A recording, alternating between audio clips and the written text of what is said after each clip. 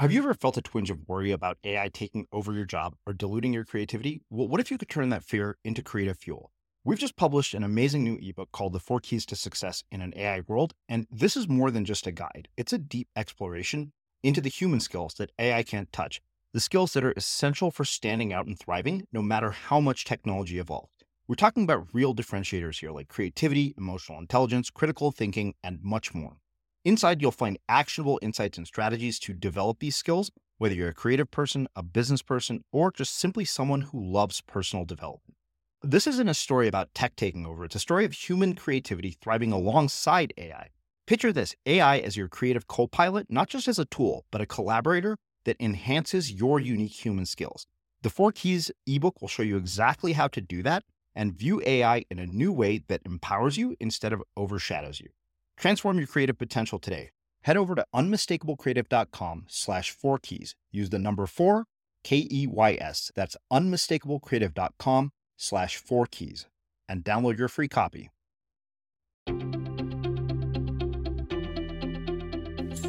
I'm Srini Rao, and this is the Unmistakable Creative Podcast, where you get a window into the stories and insights of the most innovative and creative minds who've started movements, built thriving businesses, written best-selling books, and created insanely interesting art. For more, check out our 500-episode archive at unmistakablecreative.com.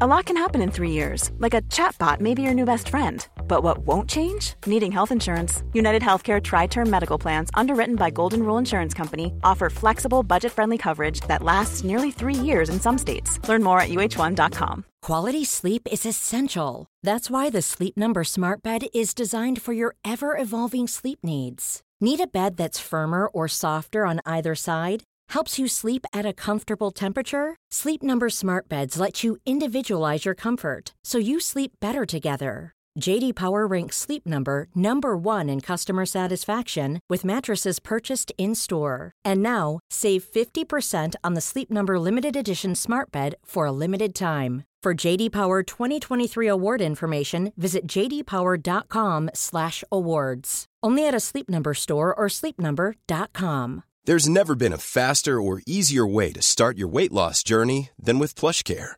PlushCare accepts most insurance plans and gives you online access to board-certified physicians who can prescribe FDA-approved weight loss medications like Wegovy and Zepbound for those who qualify.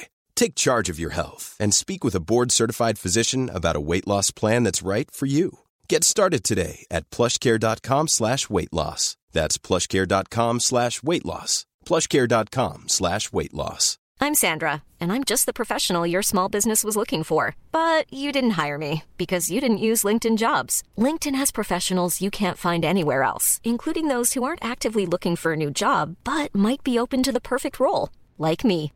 In a given month, over 70% of LinkedIn users don't visit other leading job sites. So if you're not looking on LinkedIn, you'll miss out on great candidates like Sandra. Start hiring professionals like a professional. Post your free job on linkedin.com/people today. One size fits all seems like a good idea for clothes until you try them on. Same goes for healthcare. That's why United Healthcare offers flexible, budget-friendly coverage for medical, vision, dental, and more. Learn more at uh1.com. As creators, we're always on the move. Whether it's a live podcast event, a pop-up shop, or a workshop, we're constantly interacting with community, and that's where Tap to Pay on iPhone and Stripe comes in. Imagine this. You're at a live event, a listener loves your merch, or a participant wants to sign up for your course on the spot. With Tap to Pay on iPhone and Stripe, you can accept their payments right there and then, right from your iPhone, so there's no extra hardware or no delays. Total game changer. It's not just for creators. Any business owner can do this. It's about making transactions smoother and much more personal, growing your business in your way. We've been using Stripe for our products and courses for a long time, and now with Tap to Pay on iPhone, you can take your business to the next level too. So visit stripe.com/tapiphone to learn more. Remember, folks, with Tap to Pay on iPhone and Stripe, your business is always at your fingertips. Ted, welcome to the Unmistakable Creative. Thanks so much for taking the time to join us. Thank you for the opportunity. Happy to be here. Yeah. So I have come across you in numerous forms. We've met at Podcast Movement. You have been a longtime listener of our show, but really what intrigued me was that you just had this crazy, completely insane story of how you got to where you're at. And rather than give it away for our listeners, why don't you tell us a bit about yourself, the journey, the story, and the background, and how you got to where you're at today? Absolutely. So I want to start with where I'm at now. I have a successful personal training business. I work mostly with CEOs of multi-million-dollar companies, very high-performance individuals. I've had the opportunity to meet and train Robert Downey Jr., Ricky Martin, and even Sir Richard Branson not too long ago. I also have started a podcast. I'm huge into this alternative form of media that's literally an alternative from all the doom and gloom news out there that serves people in no way whatsoever, just serves basically the advertisers. So I'm very passionate about that. And I'm about to put on an event, a transformational event for men here in my hometown, Miami. I'm going to start these transformational events. So I'm really pumped about what I'm doing in life and how I'm able to serve other people. But it didn't start out that way at all. And I have, like you mentioned, a very intense, a very wild, crazy, sad story in a way. So I'll get to it. When I grew up in Miami. I was born to a attorney father and a school teacher mother. And very early in my life, I started having a hard time. My mother, after my sister's birth, so when I was about 2 years old, she had something, the pregnancy of my sister caused a physiological change in her, and she became very mentally ill to the point where there was abuse, physical and emotional. Some of the babysitters that my sister and I had called the Family and Home Services. I'm not sure what it's called because, it's been so long, but they called the Family Services, the Department of Family Services, to come in and check out what was going on. And I don't really remember that. That was told to me later on. And she chose me to abuse, not my sister. So that started out really rough for me. And for my father too. He had to divorce from his wife, and it became a very complicated situation. I ended up living with my dad. My sister lived with my mom. And I was a tough kid to deal with. I remember throwing fits and breaking things at 4 years old. And my dad was going to work. And I was just, in retrospect, it's hard to imagine, he's such a strong individual, the way he put up with this crazy kid. It wasn't crazy because something was necessarily wrong with me, but because of what I had been through with my mom. And so that's how things started out. They started to get better as I grew up, and I was a very awkward kid, shy, had problems with self-esteem. So you might imagine the one person who's supposed to care for you and who actually brought you into this world, your mother, violated trust between us. So I'm saying that in retrospect, but at the time I was just angry, sad, scared of the world, scared of people. And things started to get better, but I was still pretty troubled. And when I was 14, she passed away, and it left a lot of unresolved issues because they were divorced. So I go over and see her every other weekend. And that particular weekend that she died, I was supposed to go over there, but I just going over there was so difficult. She was heavily medicated. She didn't work. She smoked cigarettes like crazy, and she smoked in the house, and it just smelled like smoke. It was just a hard experience for me as a kid. And what I did, I just turned on the TV when I went over there, and then I went out skateboarding. I just escaped from it. And my sister tried to be the good person in that relationship, and she'd go to church with my mother and try to spend time with her. I didn't, the only thing I wanted her to do was to go out and buy me toys, then leave me the hell alone. And, but even that, I didn't want anything to do with her that weekend. I just needed a break. And she ended up dying in a car crash. And the specifics of it are really strange. She ended up running a police roadblock late at night where it's, why is she driving? And I felt, for many years, I felt guilt because I felt like my sister and I were the two things she cared the most for in life. We were all she had in life. And her whole life was based around us visiting her. And I took that away from her, and I still feel responsible to some degree.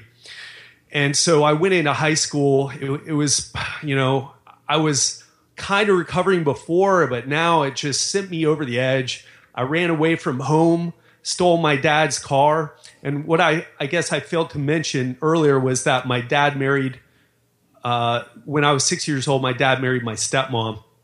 And they ended up having a child together when I was 9 years old. And so it was me and my sister, who was 2 years younger than my brother, who is 9 years younger than me. But so there was a lot of trouble there. I don't want to go too in depth, but I ran away from home, stole their car. I got in trouble at school. This is all when I was 14, right after my mom died, my biological mother. And I ended up coming back home, but they put me in a special class because I was so out of control emotionally. It was called Severely Emotionally Disturbed. That was the name of the class, SED. Not great, but it allowed me to get through high school.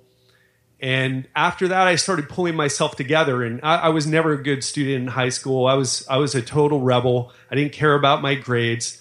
I just wanted to have a good time.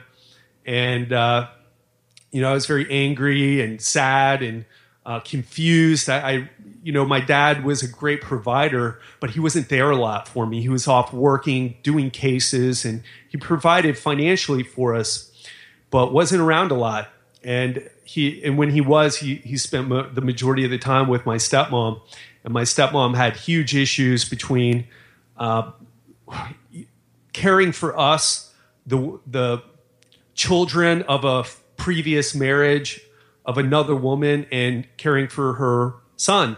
And Jimmy and I we had some issues, but it was more like brother issues, just sibling issues, the normal stuff that kids have. And so I started pulling it together after I graduated high school, and I went to college. My grades were so poor that I could only do the 2-year thing, but it didn't matter. Something sparked in my mind, and I had a direction I was going in. I really wanted to study cognitive neuroscience, and I was fascinated from my experience with drugs and my experience with mental illness from my mother. I was fascinated how the brain creates our behavior, creates our thoughts, makes us feel like we want to do certain things or compels us to do certain things. I was fascinated by it.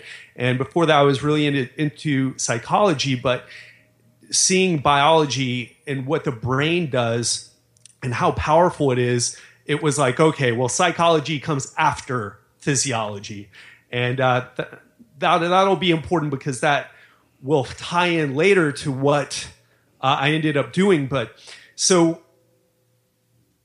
when I was 19, I was in school, I was getting straight A's, I was reading books about drugs in the brain, the physiology of the brain, how it affects behavior. And I was going through my typical classes, and I was doing very well.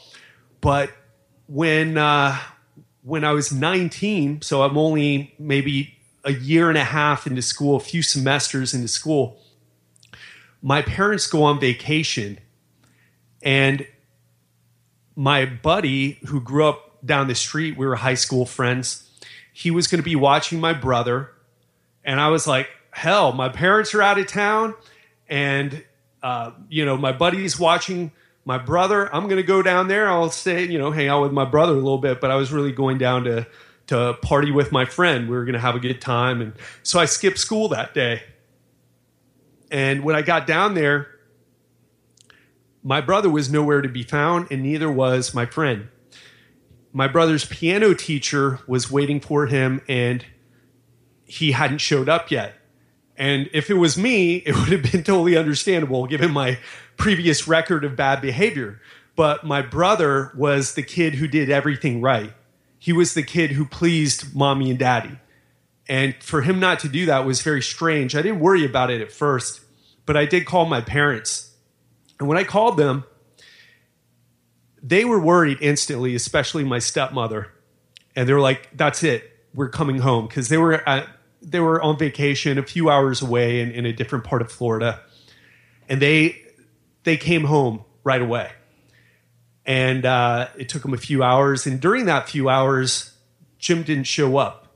He's still missing. And it started to get really like, well, what happened to him? This is totally unlike him. We went to his friends' houses, called his friends where he would hang out. He wasn't there. My friend showed up eventually, and he was late. He was running late from work, getting off of work, and he's still nowhere to be found.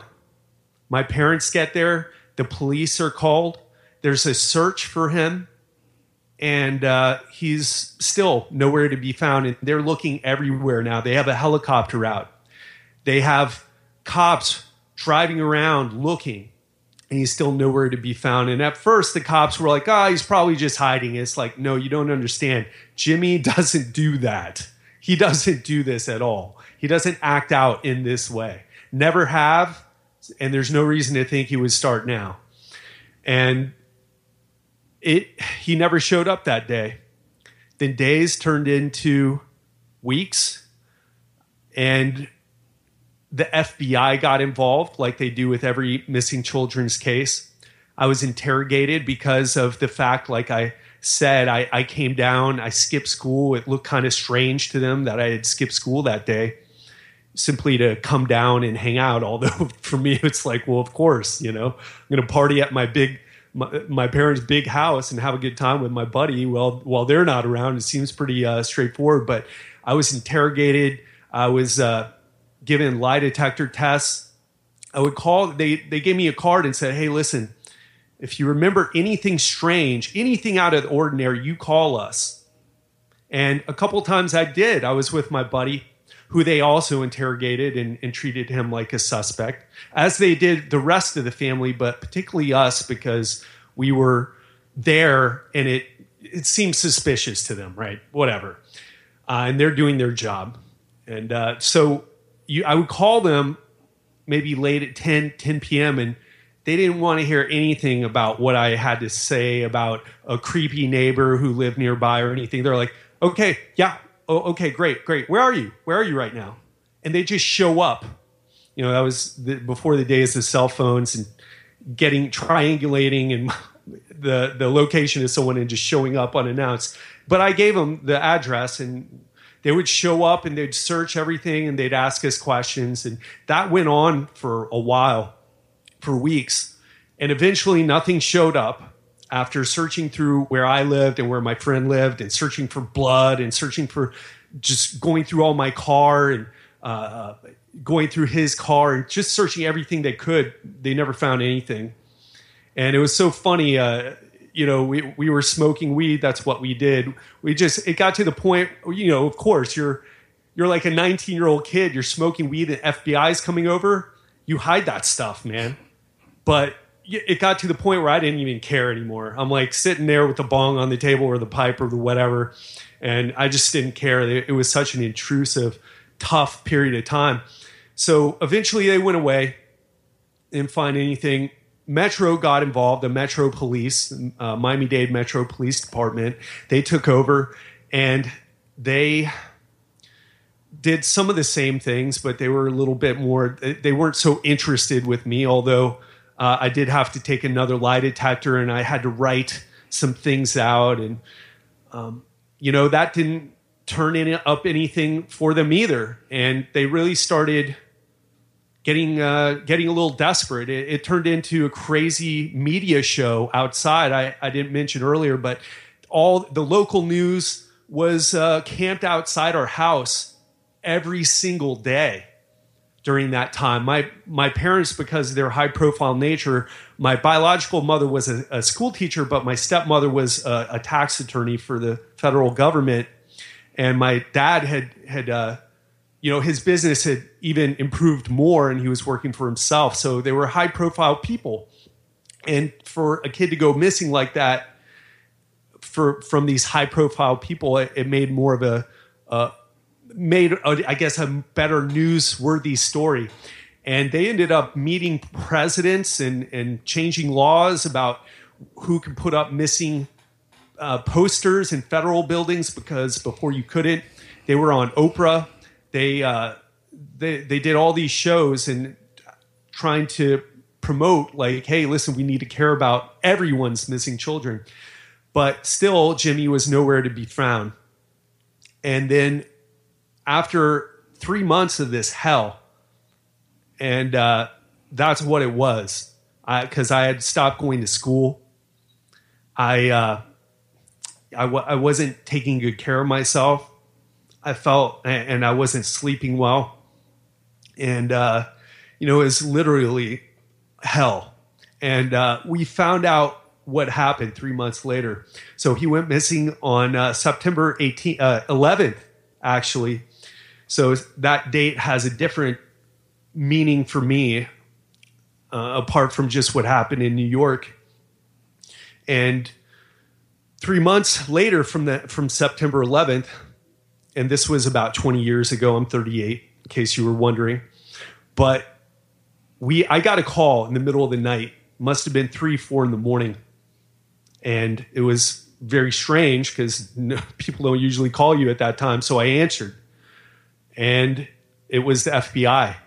And he told me, I didn't recognize which agent it was because we known them pretty well. We had developed relationships with them by that point. But he's like, Ted, we found Jim and your parents need you. And I was still asleep, and I asked him, I was like, well, is he okay? You found Jim? Is he okay? And I can't remember exactly, but I almost remember him almost laughing a little bit. Not in a ha ha ha way, but he was like, listen, your parents need you. And I don't even remember if he gave me the answer or not, but I went over to my parents. I got up, went over there immediately, and we found out what happened. And what ended up happening was Jim was coming home from his bus stop that day, which was down the block. And in that area where we lived, the blocks were pretty big. So it was maybe, I don't know, the better part of a mile, let's say. And a man in a pickup truck pulled up as he was walking home very aggressively, pulled out a gun and held it at him and said, do you want to die? And my brother said, no. And he said, well, then get in the car, get in the truck. And as he started to get in, he grabbed him to the floor and threw him, slammed the door, took off.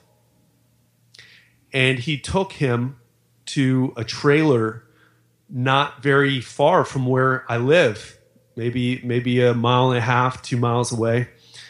And he raped him. He tortured him. And after a few hours of that, and this is all that day he went missing. It didn't happen over days. It was all that day that we were looking for him. So after a few hours of being raped, being tortured, my brother hears the helicopter overhead and must know that we're searching for him. He's old enough at 9 years old to know. And he heard the helicopter, and decided, even after everything he had been through, he was going to make a run for it. A little run for his life. And he started running. The guy pulled out the gun, shot him through the chest. The bullet pierced his heart. He fell to the ground, and that man walked up to him and listened to his dying last breath. And the reason I know all that detail is because 3 months later, a woman was missing some jewelry and a gun. And this is someone who lives in our neighborhood very close to us. And she had a handyman living on her property and working for her. So while he was gone, she went into his trailer and found the gun that was missing. But she also looked around more, and she opened a closet in the trailer, and there was a child's book bag in it. And she opened the book bag, and the books in it said the name Jimmy Ryce. And this was after he had been missing for a while. So she knew that name. She had seen the posters. She had heard about Jimmy on the news. In fact, there was a missing children's poster in the book bag, which psychologists have said serial killers and really sick people take trophies from their victims. So not only did he have the book bag, but he put a missing children's poster in it as well, which he would have had to have gotten later because we didn't put those up for maybe a week after. So she called the police, and they went and picked him up immediately. And at first, he came up with all these crazy stories. He said that he had hit Jimmy with the truck, and he threw the body in the canal because he didn't know what to do. He didn't want to get in trouble. Then he blamed the disappearance of my brother on the woman, his employer's son, and said it had something to do with him. But eventually he broke down and he told the truth. And the truth was what I shared with you. And they eventually got him to lead them to my brother's body, which he had dismembered and put in flower pots with cement. And this was all on this woman's property. So that event crushed me. And some people ask, like, well, were you suicidal? Did you feel like killing yourself? And when people ask that, it's like, you're talking about a depressed person. I was so crushed from that experience. I didn't have the energy to do anything to myself. And I felt like I was already dead. And in a way, I believe that was true. But and it got really bad. That was when I was 19.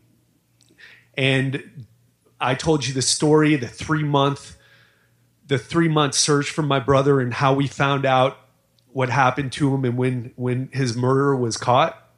But it was a year later, almost a year later, when the trial started, that when I really started to feel it. At first, you're just in shock. And if you've ever been through something traumatic, you know what I'm talking about. It doesn't hit you right away. Maybe you cry, maybe you feel bad, but it doesn't hit you. And then over the weeks, over the months, it starts to seep in, and you start to think about, really, really feel what you've just been through. And so a year later, when the trial started and I had to be deposed by the defense attorney, and that's when it really hit me. I had dropped out of school during that time. I mean, I didn't drop out. I didn't call up like we had to in those days and cancel the courses via the phone.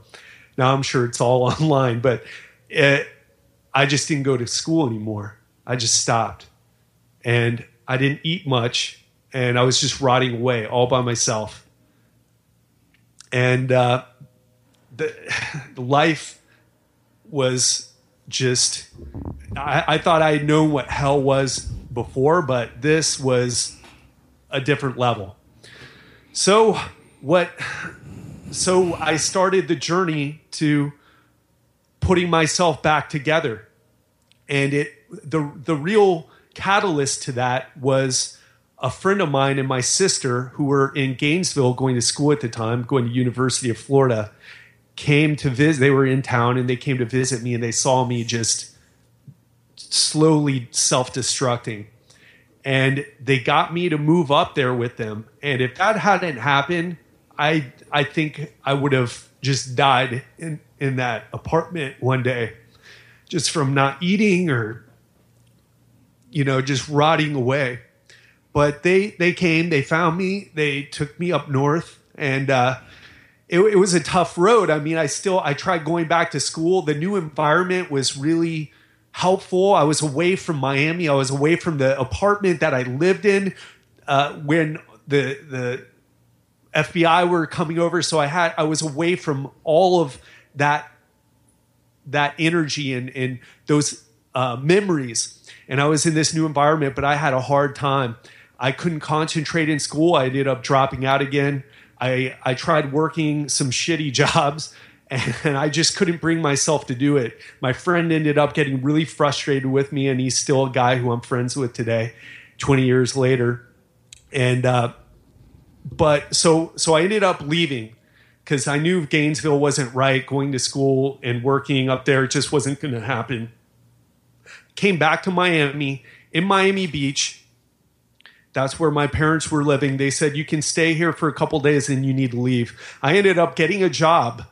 I had to hustle. I had kind of gotten to the point where I was still unhappy. I was still, going through my stuff, but getting that breathing room, having that space away from that environment where I was just rotting away, helped me get to the point where I could at least start thinking, hey, listen, I need to survive here. I need to get a job. I need to get a place to live. So I ended up finding this job working in receiverships and bankruptcies. And I worked in a building in a very bad part of town called Overtown in Miami. It's the type of place where if you ever heard about a tourist coming to Miami and disappearing or getting shot or getting robbed, that was the type of place Overtown was at the time.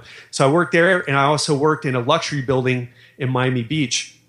And the job sucked, but I did get the perk of living in that luxury building. So after coming home from this job that I hated, I would go to the gym to blow off steam and work out my body and try to build up my health again. And it was working. And in that gym, I met some personal trainers. They were going to work in gym clothes. They were helping people with their body and through exercise and nutrition, and they were getting paid good money for it. So on a whim, I quit my job. I got my personal trainer certification and got hired at the first place I got interviewed at. And that place didn't even want me to train people for 2 years, but I was so pumped up about the direction my life was going. I was so happy to be feeling good again, feeling joy again, feeling like, hey, I'm going in the right direction now. I'm going up. I would grab people off the floor and show them exercises and take them through workouts, show them how to get better results, to the point where someone must have went up to my boss and told him something. And within a couple months, he's like, listen, normally we don't do this, but we want you to start training people. Usually it's 2 years, but you've shown that you're knowledgeable and you're passionate about doing this. And, we want you to start training people. And that was the start of my new life. And that turned into building up my body and then moving on from that and trying to reach the next level, because I really do believe health and fitness is the foundation. I hope we'll talk a little bit about that. But then I started to notice, well, there's relationships. Well, there's business. The health and fitness is great. You need to take care of yourself, but it needs to be integrated into the bigger picture of what your life is. And so that's what I started doing. And I've been going in that direction ever since. and I've had lots of ups and downs, but I'm steadily moving up. And I've gotten to the place where what I shared at the beginning, training all these high performance people and really evolving my business from something that's just about working out in the gym and some nutrition advice to something that incorporates mindset, how to approach life, how to create a life that you truly love, and how to transform yourself in every way, not just physically, but also psychologically and even spiritually. And so that is, I don't want to say that's the long story short because it sounded pretty long, but that's how I got to where I am today. Damn. Wow. A lot can happen in the next 3 years. Like a chatbot may be your new best friend. But what won't change? Needing health insurance. United Healthcare Tri-Term Medical Plans are available for these changing times. Underwritten by Golden Rule Insurance Company, they offer budget-friendly, flexible coverage for people who are in between jobs or missed open enrollment. The plans last nearly 3 years in some states, with access to a nationwide network of doctors and hospitals. So for whatever tomorrow brings, United Healthcare Tri-Term Medical Plans may be for you. Learn more at uh1.com. This is Paige, the co-host of Giggly Squad, and I want to tell you about a company that I've been loving, Olive & June. Olive & June gives you everything that you need for a salon-quality manicure in one box. And if you break it down, it really comes out to $2 a manicure, which is absolutely insane. It's also so easy to get salon-worthy nails at home with Olive & June. The difference between how your nails used to look when you did them yourself and now with the Mani system is a complete game changer. The best thing about Olive & June, too, is it's a quick dry. Dries in about 1 minute, lasts for 5 days, and full coverage in up to 1 to 2 coats. Visit oliveandjune.com/perfectmani20 for 20% off your first system. That's oliveandjune.com/perfectmani20 for 20% off your first system. Many of us have those stubborn pounds that seem impossible to lose, no matter how good we eat or how hard we work out. My solution is PlushCare. PlushCare is a leading telehealth provider with doctors who are there for you day and night to partner with you in your weight loss journey. They can prescribe FDA-approved weight loss medications like Wegovy and Zepbound for those who qualify. Plus, they accept most insurance plans. To get started, visit plushcare.com/weightloss. That's plushcare.com/weightloss. Many of us have those stubborn pounds that seem impossible to lose, no matter how good we eat or how hard we work out. My solution is PlushCare. PlushCare is a leading telehealth provider with doctors who are there for you day and night to partner with you in your weight loss journey. They can prescribe FDA-approved weight loss medications like Wegovy and Zepbound for those who qualify. Plus, they accept most insurance plans. To get started, visit plushcare.com/weightloss. That's plushcare.com/weightloss. Hiring for your small business? If you're not looking for professionals on LinkedIn, you're looking in the wrong place. That's like looking for your car keys in a fish tank.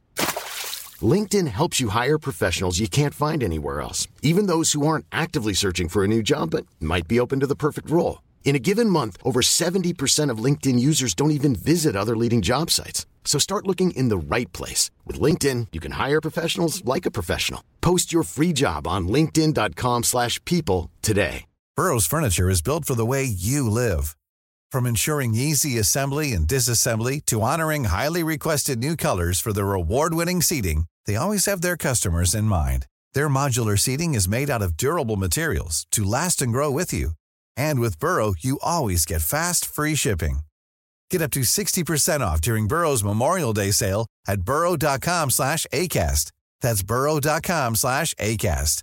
burrow.com/ACAST.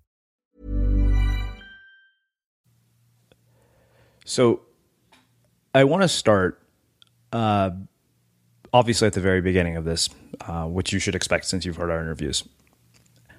One of the things that I want to start with is learning to resolve our losses and our grief. You've gone through 2 incredibly traumatic losses in your life.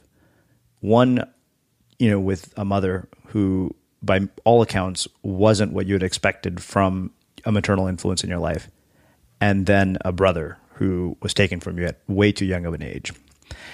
And the question that raises for me is, how in our own lives do we start to come to terms with grief and loss and start to resolve it so that we're not held captive by it? That is a great question and something that I've thought a lot about. And the answer has to do first with what we are. I heard an interview the other day with Dr. John Gray, and he was talking about how parents who have lost a child have such a hard time getting past it, because every time they go back and they think about the memory, it actually causes neurochemical changes in our brain that keep us addicted to that thought. So you could say that people who live that tragedy over and over and over are addicted.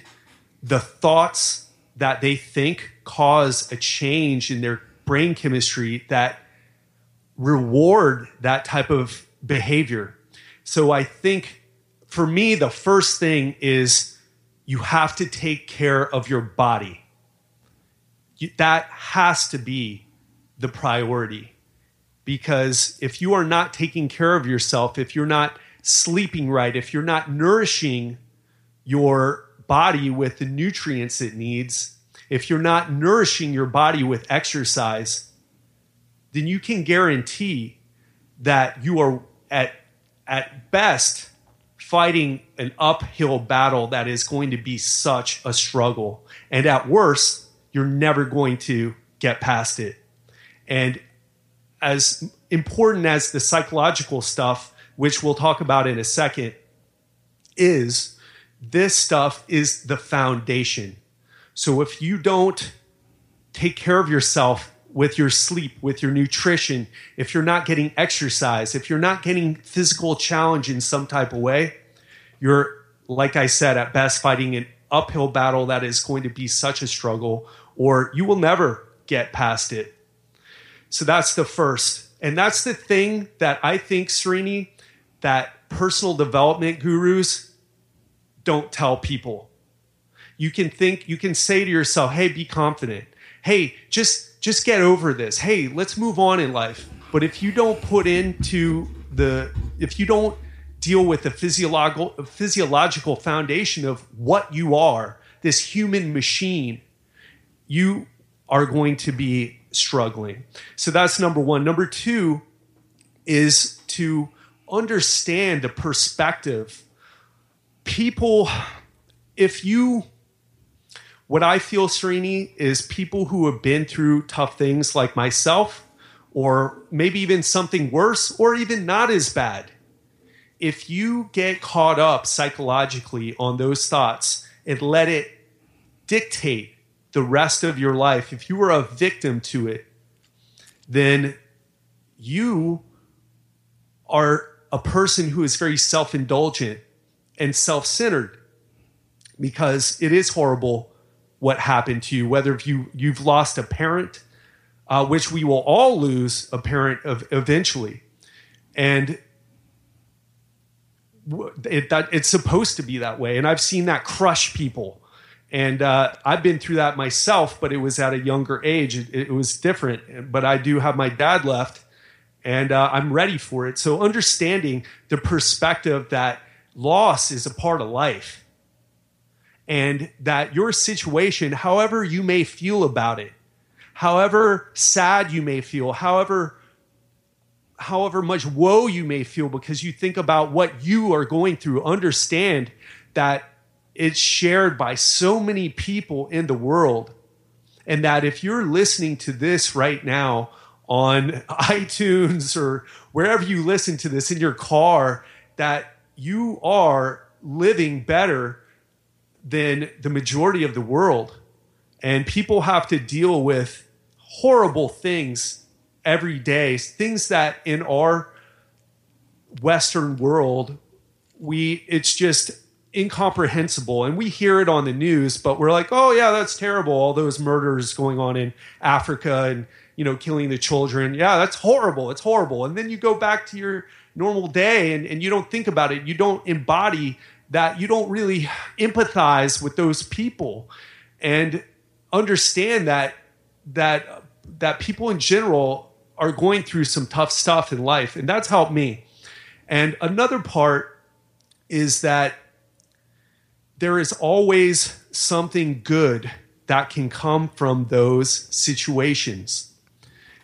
As terrible as what I've been through with my brother, with my mother, and I didn't mention that my sister committed suicide 3 years ago. She put a gun in her mouth and pulled the trigger. So those 3 terrible losses, there is always something to be learned. There is always a way to take that energy, because that's what it is that you feel when you've been through something like that. It's energy. And you may feel it as anxiety. You may feel it as grief. You may feel it as anger. But what you can do with that energy is you can't get rid of it, right? But you can redirect it.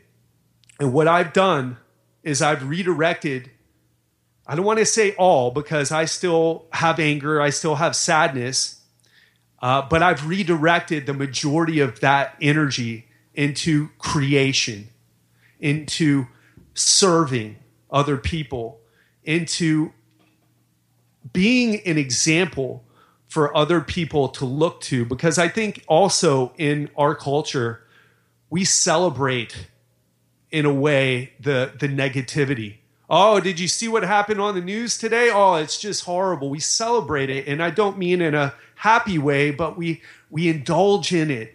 And it's because of the way our brain is wired. And I'll go back to that. If you read the book Abundance by Peter Diamandis and Stephen Kotler, they go into how our brains have a negativity bias. We are wired to pay attention to that for evolutionary reasons. And if you can't shift your perspective, you will be crushed by it. So those are the 3 things that I would say. You have to take care of your body, your vessel. There is a way that your body works best. Just like your car needs gas, it needs to be cleaned, it needs new oil. You can't just not put oil in your car and you expect it to run well. And I believe the amount of depression, the amount of unhappiness is in part in the world, in the Western world in particular, because other people are fighting for survival and probably not thinking about, the spiritual, what does my life mean question. They're fighting for survival, but us, part of that is caused by the environment, the food, the way we treat our physical bodies. So taking care of that, and also understanding the perspective, understanding the past of human history, as well as the things that are going on now, good and bad. And then 3, being able to redirect that energy that you feel, that anxiety, that anger, that sadness, into creating something positive, especially for other people. And that's what I'd say for people to focus on. Wow. So one of the questions that's brought up for me as I've listened to you tell this story was about the relativity of grief, right? And how one person can experience something that's nowhere as near as traumatic as what you've been through and still be consumed by an insane amount of grief. And what I'm interested in is how you start to break the addiction of the thought patterns that keep replaying when you're completely consumed by grief, because it seems like it's all you can think about for 24 hours a day, regardless of whatever your loss is. Amazing question. And what I'd say, especially if there's any parents out there, is it starts with you. And one of the reasons that I feel people, like I mentioned a friend who had a tough time with his dad and ended up leaving and coming as far away from his dad as possible. And then when his dad got sick and passed away, it basically crushed him. And he's never recovered from it. And we're talking over a decade later.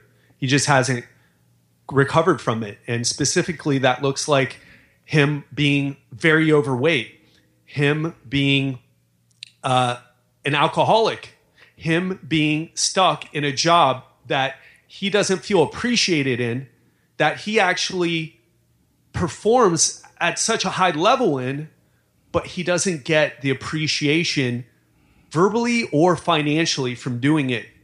And so that's what I'd start with, is teach your kids resiliency. Get your kids to understand that that life isn't fair, and that there is loss, and that there is a way to be powerful, and a way to there's not going to be a way to just avoid grief. It's impossible. Okay? Or you're a psychopath who doesn't have feelings. You are going to feel sadness. You're going to feel happy. You're going to feel elated. You're going to feel suffering. You're going to feel depressed. And I don't like to use the word depressed, because I really feel like it's, people who are depressed is a really a severe chemical thing that doesn't have anything to do with what they're necessarily going through in their life. But to tell them, to get them ready, we take our kids and we just coddle them from all the toughness and harshness out there, and just want them to believe that the world is nice, a great place, and that you won't ever get cheated on in a relationship, or you won't ever experience physical pain. And while most parents think they're doing that out of love, you're actually doing it out of your own selfish need to avoid seeing your child in pain. And if you really love them, you will let them experience the ups, the downs, and you will prepare them and give them the context to look at their experiences, to understand their experiences. And I know that was maybe not the answer that you were expecting, or anyone listening was expecting, but it really starts there. Because now what you're asking, Srini, is how do you get a person who wasn't properly prepared to go through life? Because that's what it is. That's what you're basically asking. Because we'll all go through the loss of parents if we live long enough. We'll all go through trials and tribulations with our relationships. And we need to understand that that's part of it. So if you're already in a place where you weren't set up by your parents, then what I would say is you have to break the pattern. You have to break the habit of what you're in. And like I mentioned, when I left my environment, when I was rotting away, and my sister and my friend came and rescued me, that broke that pattern. Before, I was just doing whatever I was doing and hanging out at home. I had a pattern that I was doing. I had habits, and I couldn't break them on my own. So finding a way to break the patterns, and if you have a coach or a mentor or someone who really cares about you, a friend or a family member, to help you do that. But you also have to be willing. And what I want someone to understand by listening to this, because Srini, I always worry like someone's going to say, well, maybe you're Mr. Super Genetics, or you're just wired to get past this stuff. And, you're different than me. I mean, we're all different, but I am not special by any means. I have no special talents that I was born with. I'm genetically average. But what I do have is a lot of skills that I've spent a lot of time building. And what that could look like in your life, if you're going through something tough, is you look for the challenge. Go play a musical instrument. Find some way of directing that energy in a way that's creative. It could be in music, like I just said. That's something that I've done. I played in bands, and it was a great release. There's something about the creation of music that is just cathartic. For me also, I believe everybody should experience martial arts. There's nothing like that primal feeling of dealing with a physical threat that will make you more in tune to what you are, how you feel. And also there's a great saying in Fight Club, in the movie Fight Club, that after fighting, the volume on everything in life is turned down. And what that means to me is that we live in a world where we overestimate the little stressors that we have in our lives. Someone cuts us off on traffic, we can't shut up about it for the rest of the day. And we need to experience some form of stress in a way that builds us up, so that little stressors all of a sudden become, we look at them for what they actually are, which is little. And Srini, you surf, you go running. We had that conversation when you were on my podcast. Mm-hmm. Things like that are a way of redirecting that energy. Doing this podcast interview is a way for me to redirect that negative energy into something positive. The same with my podcast. What you need to do is find your own way. Maybe take a comedy improv class, which I'm actually doing right now. Maybe doing some type of personal development seminar, something to upgrade your software. Because to use the computer analogy, we have our hardware that needs to be taken care of with sleep, nutrition, stress management, exercise. But you have the software. And if you are in a point where you're like, I hate my life, something terrible happened to me, no matter what the scale, what the degree. And I think that's really important as well, because it isn't about the event. Like you mentioned, Srini, it's about the response of the person to the event, right? Like you said, someone can go through something that some people may say is not a big deal, maybe a breakup with a girl, which is very common with guys, or maybe a woman had a terrible relationship with a man and they're crushed by it. And some people are like, man, get it together. It's not about that. It's about the neurochemical, the emotions that get stimulated by that event. That's what matters the most. And by doing things that push you outside your comfort zone, that make you grow as a person, that is how you get past that level of being stuck in and addicted to your suffering. Wow. All right. Let's shift gears a little bit. One of the things that's really, really interesting to me is that your circumstances didn't become your identity. And this is fresh on my mind for a couple of reasons. One, because I'm writing a section in my new book about temporary circumstances not needing to become our permanent identity. But in so many cases, they do. And I can't take credit for that. That's something that, a mentor, Greg Hartle, really, really kind of drilled into my head. And I'm interested in how one starts to make a radical identity shift so that their circumstances don't become their identity, because clearly you've done that. Yes. And another great question. And I'll tell you, after I had gone through all that stuff I talked about and I was doing the personal training, I had people who were part of the media come up to me and say, hey, do you want to do this special? I could interview you about how you're doing with, a few years later after the trial and your brother. And I said no. And the reason is because I didn't want to be defined. I didn't want my identity to be defined, not just in my mind, but in other people's minds, that, oh, that's Jimmy Ryce's brother.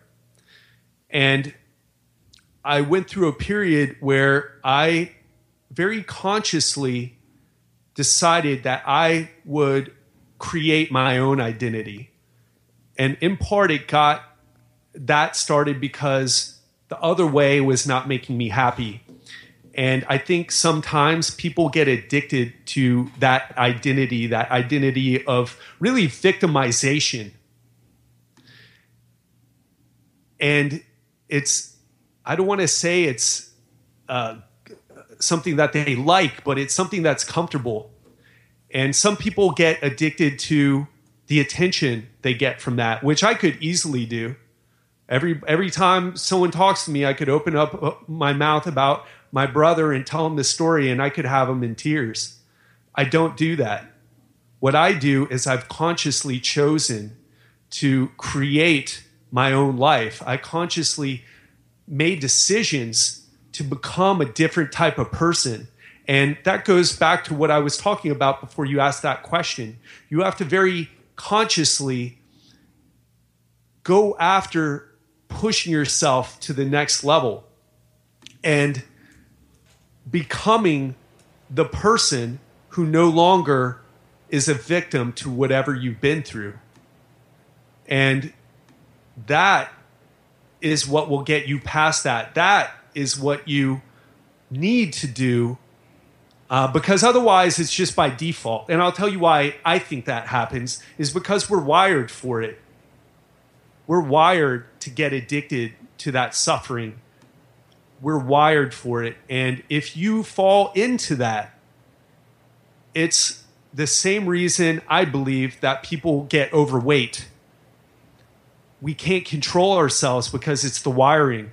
We come from an environment thousands and thousands and thousands of years ago where food was not abundant. But now we got a fast food joint and convenient stores and vending machines everywhere. So our natural instinct is to eat. And I believe our natural instinct is to get addicted to that event.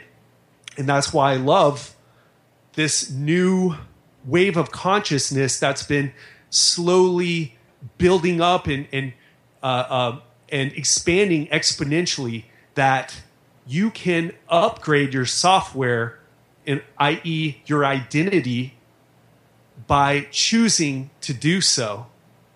And you can read books to do that. You can have experiences to do that.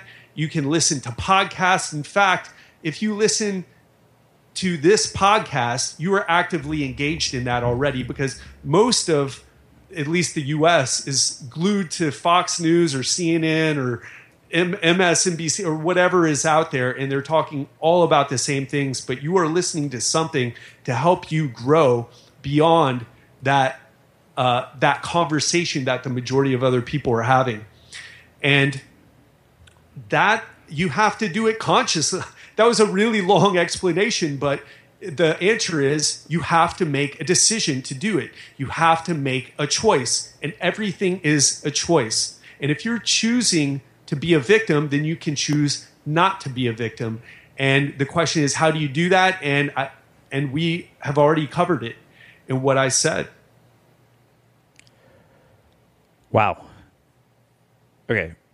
So I want to shift gears a bit again. And now I want to start talking about this whole idea of integrating this link between physiology and psychology holistically into your life.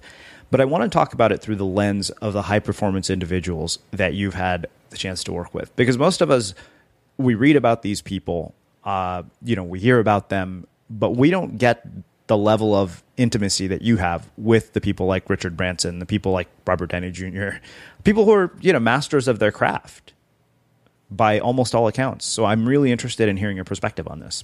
Oh, man, I love that you asked this question, Srini. It's something that I've been wanting to share with people. I try to share with people. And the fact is that, and we're talking, like you said, high-performance individuals. We're not talking about trust fund babies who, a few generations ago, great-great-granddaddy, started a business, and now they just get $1 million in their bank account every month to go party hard, which I know those people too, but I won't work with them. So high-performance individuals, I think one thing that a lot of people are not understanding is that these people are different types of people.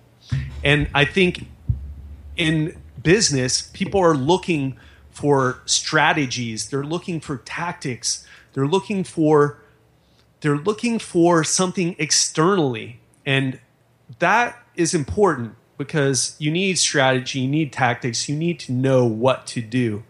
But the biggest shift you could ever make to becoming a high performance individual is by who you are. And kind of comes back to your identity question. These are people who have very consciously chosen to do what they do.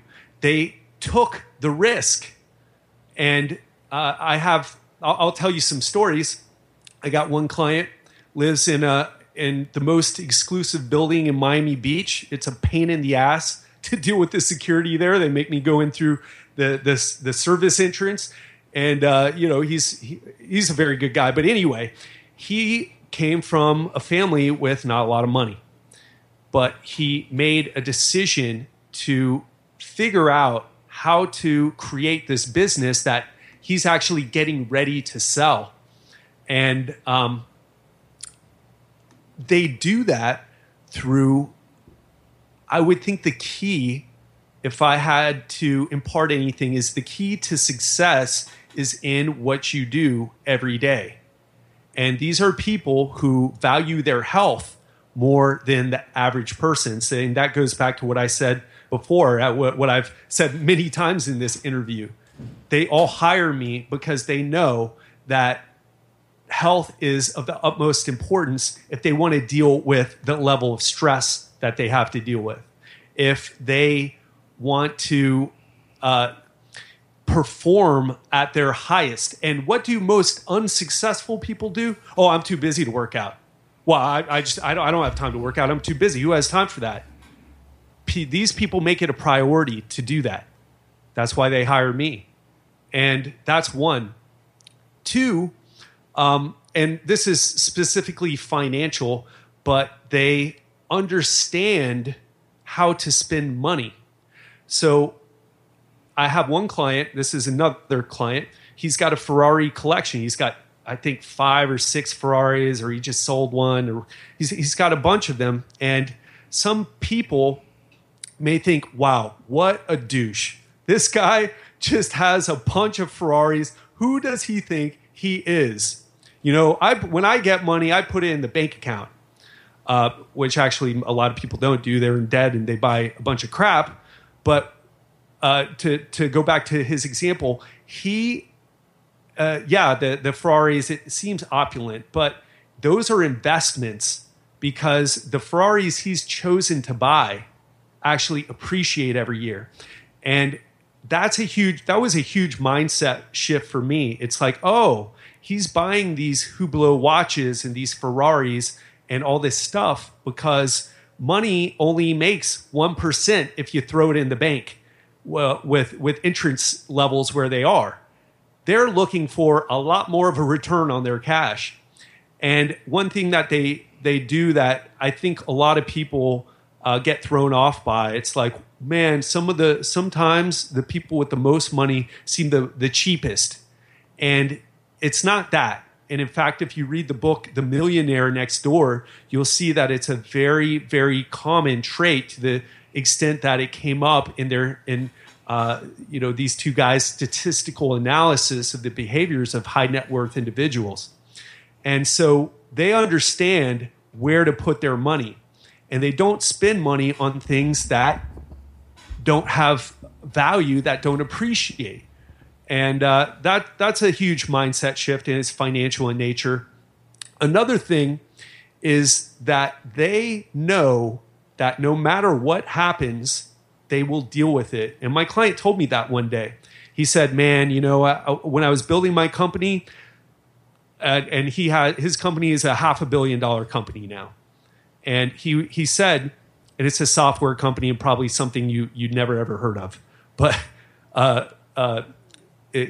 he said, he's like, when I was building my company, I was on the phone every week making sales. He was on the phone personally making sales to make sure he could pay everybody. And he lived very, very frugally up into that point. During that time. He put his money in the business. He put his effort in the business. He did not go out and buy a brand new car, and he didn't spend his money frivolously like so many people do. He had all the risk on him, and he did whatever it took to make things happen. And I think people get thrown off by a little bit of failure or a little bit of challenge. And these are all people who have gone through that process, persevered, and came out on top simply because they did not give up. That's another one. And he also said something really interesting, because we were talking about Spartacus. And he's like, man, in my company, I don't want to be the Roman Empire. The reason is because if you're a general and you're leading an army, the Roman army, there's really no allegiance there. There is allegiance to the country, but you'll get a lot of deserters. He's like, I want to lead a group of gladiators, people that would die on the battlefield for me. I mean, it's kind of an extreme analogy in business, but he has that type of relationship. He tries to foster that type of relationship with his people. Another thing from that same individual that is pretty interesting, and he's done so many things. He even did a deal recently where he made these two startup guys millionaires because they sold their company, I guess, to Twitter. And he was saying that that the average person just isn't that ambitious, right? They're not willing to do what it takes, and they're not willing to put in the work to figure out what it takes, then to do the actual work that it takes. And I'm sure if anyone's listening to this and knows about startups, most of them do not turn out to be a success story like that. So it comes down to, you have to be able to do what it takes. You have to have perseverance. You have to know what to do. You have to figure it out. And that could be from mentorship, which I haven't had that conversation with these guys, although now that I'm talking about it here, that'll be some of the next questions I ask some of these people that I train. But it really comes down to kind of simple things that are more complex when you apply them, but it's has to do with the mindset that they have, and not a lot more, to be honest. It's interesting. As I'm listening to you talk about these people, I can't help but think of a lot of the things that Simon Sinek wrote about in his latest book, Leaders Eat Last. These people put their company and the people in the company before themselves, almost always. And even one of the really interesting lessons he shares is from the Marines, where the senior sort of officers in the Marines actually eat last. The junior people actually are served first. Yeah, I'm familiar with Simon's work. I haven't started Leaders Eat Last first, but I've watched his TED Talk and I really enjoy it. And I think that there are a group, I think that is more the new school of entrepreneurs. And I'll tell you, I've trained some guys in the past who didn't have that philosophy. And I think this is an important lesson as well. And those people are starting to lose their top people to those people who have that philosophy of leaders eat last.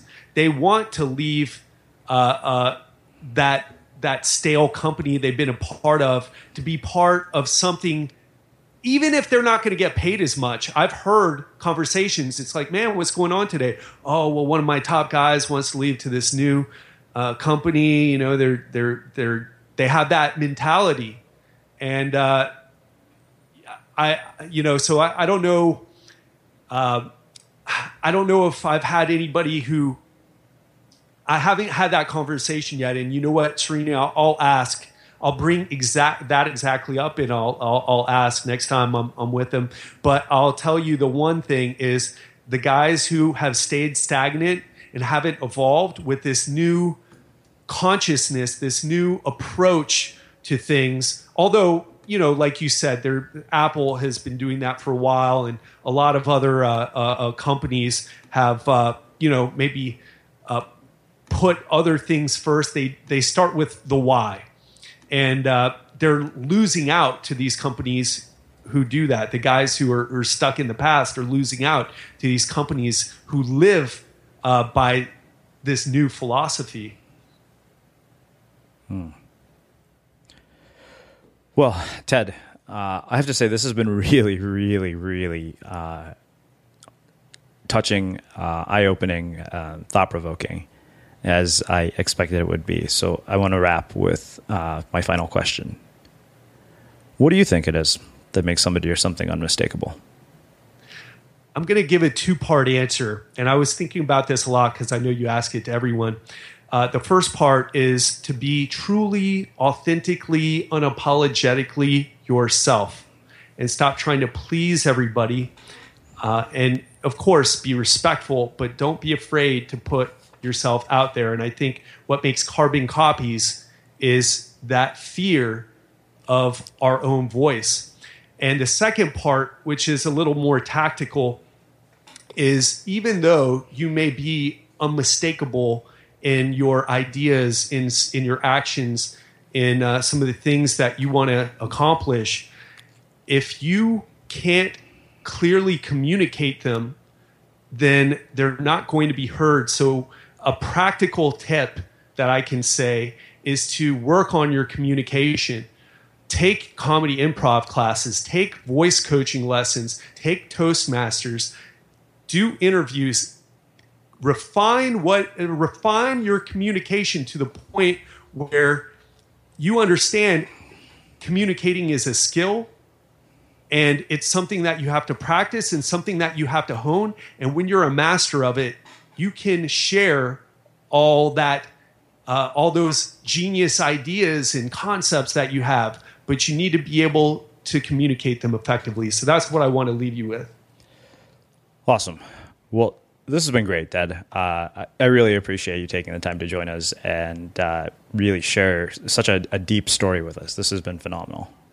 Srini, it's been an honor and a pleasure. Thank you, my man. Yeah, and for everybody listening, we'll wrap the show with that.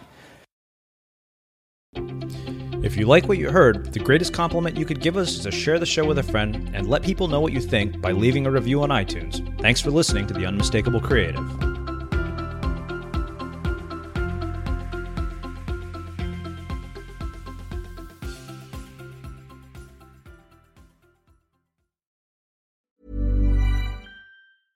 Imagine the softest sheets you've ever felt. Now imagine them getting even softer over time. That's what you'll feel with Boll & Branch's organic cotton sheets. In a recent customer survey, 96% replied that Boll & Branch sheets get softer with every wash. Start getting your best night's sleep in these sheets that get softer and softer for years to come. Try their sheets with a 30-night guarantee. Plus, get 15% off your first order at bollandbranch.com. Code BUTTERY. Exclusions apply. See site for details.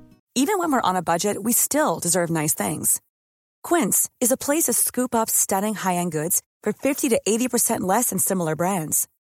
They have buttery soft cashmere sweaters starting at $50, luxurious Italian leather bags, and so much more. Plus, Quince only works with factories that use safe, ethical, and responsible manufacturing. Get the high-end goods you'll love without the high price tag with Quince. Go to quince.com/style for free shipping and 365-day returns. Even when we're on a budget, we still deserve nice things. Quince is a place to scoop up stunning high-end goods for 50 to 80% less than similar brands. They have buttery soft cashmere sweaters starting at $50, luxurious Italian leather bags, and so much more. Plus, Quince only works with factories that use safe, ethical, and responsible manufacturing. Get the high-end goods you'll love without the high price tag with Quince. Go to quince.com/style for free shipping and 365-day returns. Imagine the softest sheets you've ever felt. Now imagine them getting even softer over time. That's what you'll feel with Boll & Branch's organic cotton sheets. In a recent customer survey, 96% replied that Boll & Branch sheets get softer with every wash. Start getting your best night's sleep in these sheets that get softer and softer for years to come. Try their sheets with a 30-night guarantee. Plus, get 15% off your first order at bollandbranch.com. Code BUTTERY. Exclusions apply. See site for details.